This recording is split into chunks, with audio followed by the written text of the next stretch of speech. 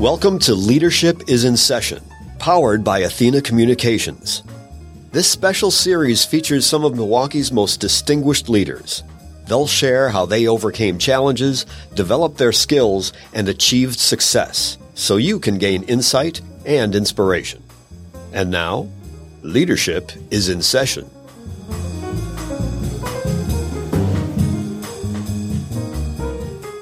Well, hello, everybody. We are in the studio today with our friend and colleague, Bernard Rahming of the Literacy Lab's Leading Men Fellowship. And Bernard, welcome in. Thank you. So glad you're here. You are the program director of the Literacy Lab's Leading Men Fellowship, and you have significant personal and professional interest in literacy and teacher preparation. What are the Literacy Lab and Leading Men Fellowship? What do you do? So the Literacy Lab is a nonprofit organization that really believes that literacy is a human right. And so what we do is we serve ages 3 to grade 3 because we know based on different racial and economic inequities, we know many students aren't getting the literacy services that they deserve and need in order to be successful in terms of academics, but just long-term life success. And so that's what we do and focus on. And our mission is to provide those services. The Leading Men Fellowship does this by hiring young men of color, ages 18 to 24, to go work in pre-kindergarten classrooms as literacy tutors for a whole school year. So they're working with the same classroom for the entire school year, building a really great relationship with those students and teachers and families, providing some great services. But then outside the classroom, though, with our fellows, we work with them as young men in terms of personal and professional development. And so we'll cover things like college and career guidance, self-identity and understanding themselves as in their own manhood, as well as some more tangible things like resume writing and applying for the FAFSA. So some really concrete things as well. So it's a nice, robust program that kind of serves many gaps. So it's addressing the early literacy opportunity gap, as well as providing young men professional opportunity, and then hopefully diversifying the teaching workforce. So we asked you here today because we really wanted to get your thoughts on all of these things and something you were so passionate about, and that is education to career pathways. And something you just mentioned, representation in the profession matters. How did you get started in this work? So when I get asked that, I think I always go back to my parents. That's where it starts for me. So both my parents were former public school teachers, now retired. So education has always been so important in my family, just personally. And education is a vehicle for empowerment. And it's just really necessary. But my role in this kind of started as a young student, myself going to my mom's second grade classroom and tutoring and doing those things. So really just seeing the benefit that you get just as a person, personal benefit to serve others and help others. So I've always been working in a self-service kind of field, this nonprofit world. I've done things like work in-home therapy for children with autism. I've helped adults with disabilities find community employment, really addressing access and barriers and trying to remove as many barriers as possible so people can really actualize their potential. It's been like my career. Maybe I was too close to seeing educators work day in, day out, so I never really joined the classroom. But I think I've always been focused on just helping children and families however I can. So you mentioned the word access and barriers to access. What sort of barriers are there to access for young men of color, whether they're entering the teaching profession or perhaps one of the other adjacent helping professions? Yeah. So in terms of education, I think one of the barriers is just our education, K-12 education system as it exists now. And so we know that many young men, many people of color, they go through that education system. I was one of them. It doesn't really feel very welcoming. You don't really feel very empowered. You probably are more in survival mode, right? You're surviving K-12 education more than you're really feeling empowered. And so to ask somebody, do you want to go back into that environment? That's kind of our first challenge, is really finding young men that are wanting to do something, wanting to give back or wanting to serve, and then showing them this is a way they can serve. And so we kind of have to address that harm first of all, but then show them that they have a role that they can actually play in being that person that they wish they had. They could be that young teacher that they wish they might have had when they were in elementary school. And so that's kind of one of the things. And then the other thing is just opportunities. And so simple things, like I said, like applying for the FAFSA, applying for colleges, knowing the different opportunities that are out there, knowing the different pathways, whether that's community college or a 4-year degree. And so kind of knowing what you need to in order to kind of advance your professional skills and get that opportunity. So that's kind of what we really do in our years, showing those young men the pathway to having a career in education. So I have had the opportunity, and truly it's been a privilege to spend some time with the Leading Men Fellows in a few different capacities, including in the classroom. I have seen them at work. I have had the opportunity to ask them questions about how they arrived at doing what they do. But talk to us a little bit about the type of men who make good fellows, the ones who you think, oh, wow, you may see or encounter a young man and say, wow, I think he is definitely for this program. I think some of it makes me even not want to answer that question because I think I'm always open to surprises. Sometimes we're surprised by the young man that turns out to be like, you know what, I found my passion and my calling through teaching. But I think really the first thing is commitment. And so I think the young men themselves find out very early on that they're accountable to not just the teacher, but the students. So they find out very early that if they miss a day, there's a 3-year-old or 4-year-old asking them, where were you yesterday? Why weren't you at school? We missed you. So that commitment is really important. It's only a 10-month commitment, but it's important that we have young men that sign up and really stay through the whole year. And then it's coachability. And so we are going to show them a lot of new things.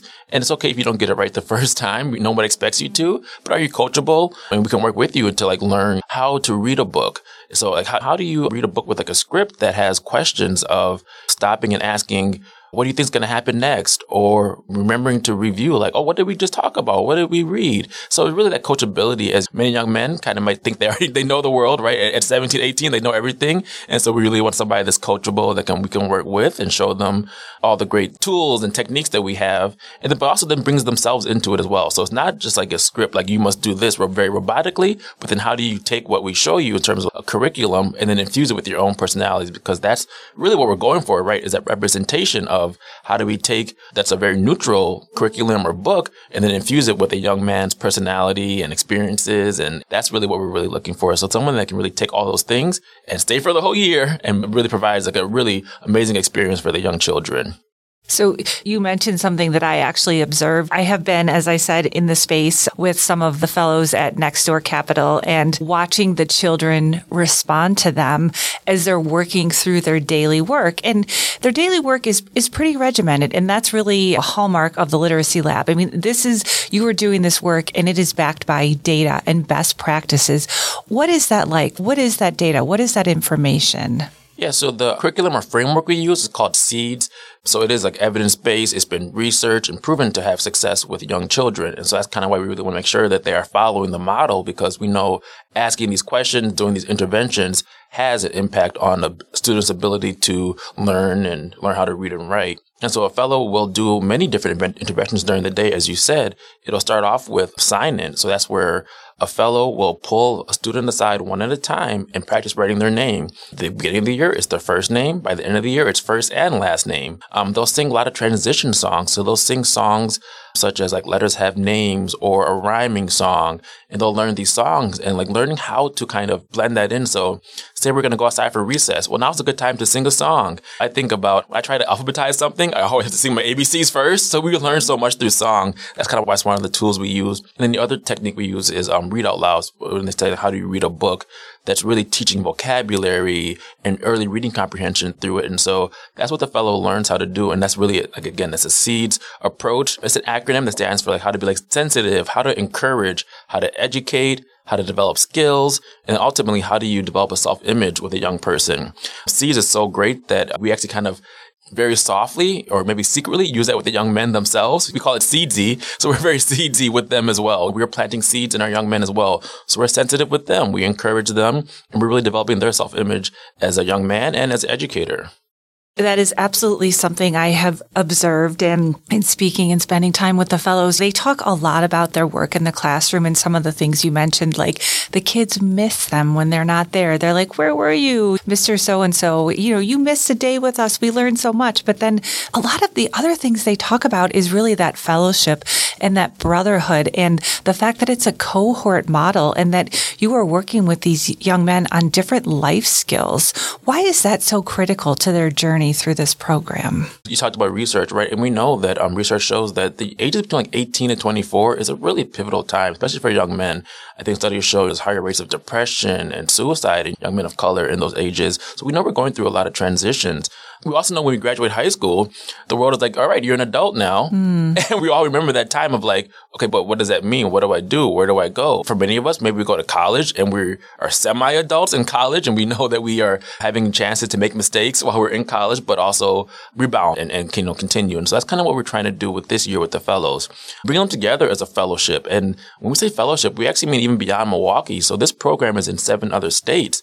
And so every year we start off the year by like an onboarding week where we call it our Ascend Week, and we go to a different city all together. So last year it was in Atlanta. This year it'll be in Cincinnati. So you can imagine the power of having 150 young men from across the country all signed up to work with pre-kindergarten students. It's a really powerful experience that they can really just see that they're connected and they're not alone, right? There's many other young men like them that are looking to do something like this. It's also very new and challenging, so they're going to go through, have that experience.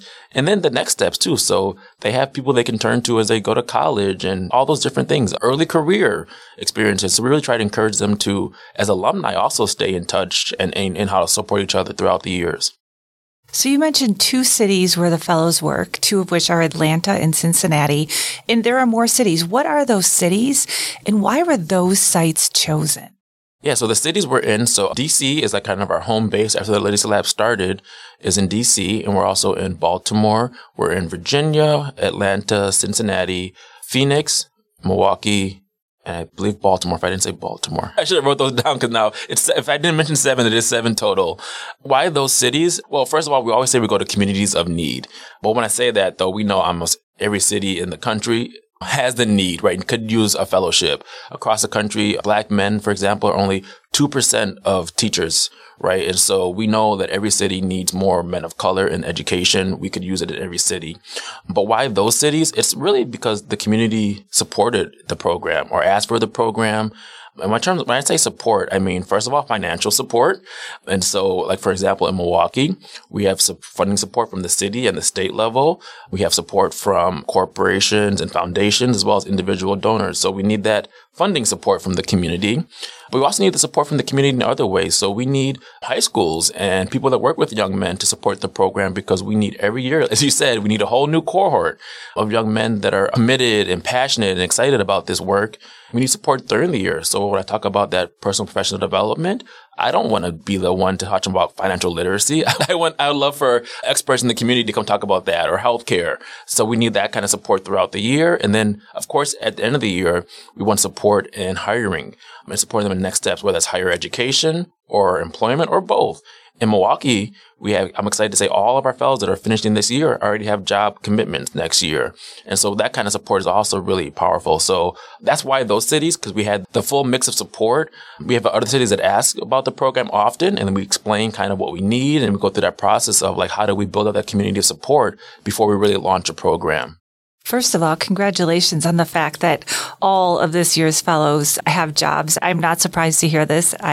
Having met them, and it's pretty amazing. And they come from different backgrounds, different situations. All of them have different interests. But one of the things that you were able to do this past spring, was you hosted a summit. And the goal of that summit was to convene people to talk about the state of education, right? To talk about ways that you are enhancing pathways for young men of color to become educators and other things like that. Talk to us about the summit. What did you learn that day? How did that day go? Yeah, so I think kind of coming back to my last question, that summit was really about how do we rebuild the community of support? Well, some of it was kind of lost through COVID, as we all we're very isolated and really had to just find out our own work and things while we tried to pivot, as many of us had to do, whether it was virtual or whatever we had to pivot to.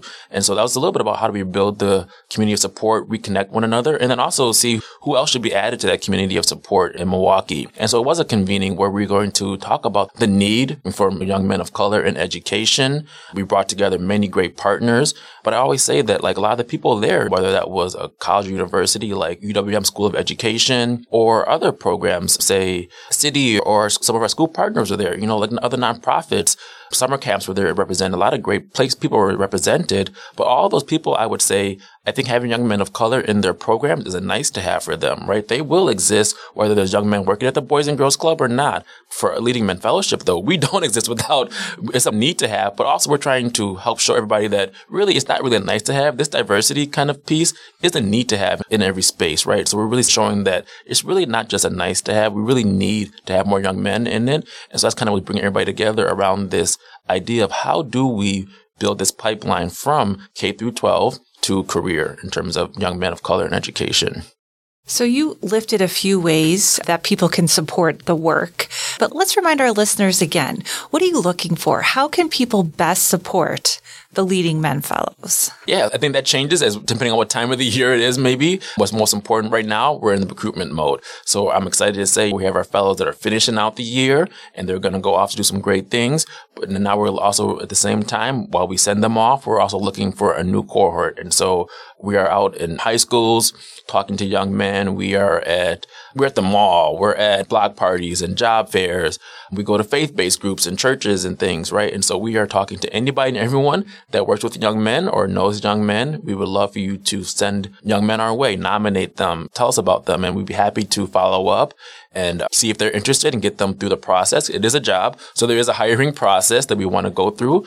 Really, recruitment is one thing. Like I said, it's some of the other supports. And so say you're looking to hire young people, young men of color, please come talk to us. We love to give you a space to share your job opportunities with our fellows as they go through the year. Some of them might even be looking for jobs during the year. So we're a part-time job. So many of our fellows either work a second job or maybe they go to school. And so there's opportunities they could be taken advantage of during the year. If you have expertise in certain areas, we'd love to know about them because whether that's talking to them about, like I said, their identity or healthcare, writing a resume. Maybe you'd like to come in and be a guest presenter, a guest speaker. And so really, I think those are the three main areas that I could think about. It's really that recruitment piece, hiring our fellows, or maybe supporting them in some area that young men are looking for extra information on. Will you tell us about a few fellows that you have really connected with and maybe some unique stories about one or two that our listeners would find interesting? Yeah, I'm going to think about two of our alumni because, they're doing great things now. They're both working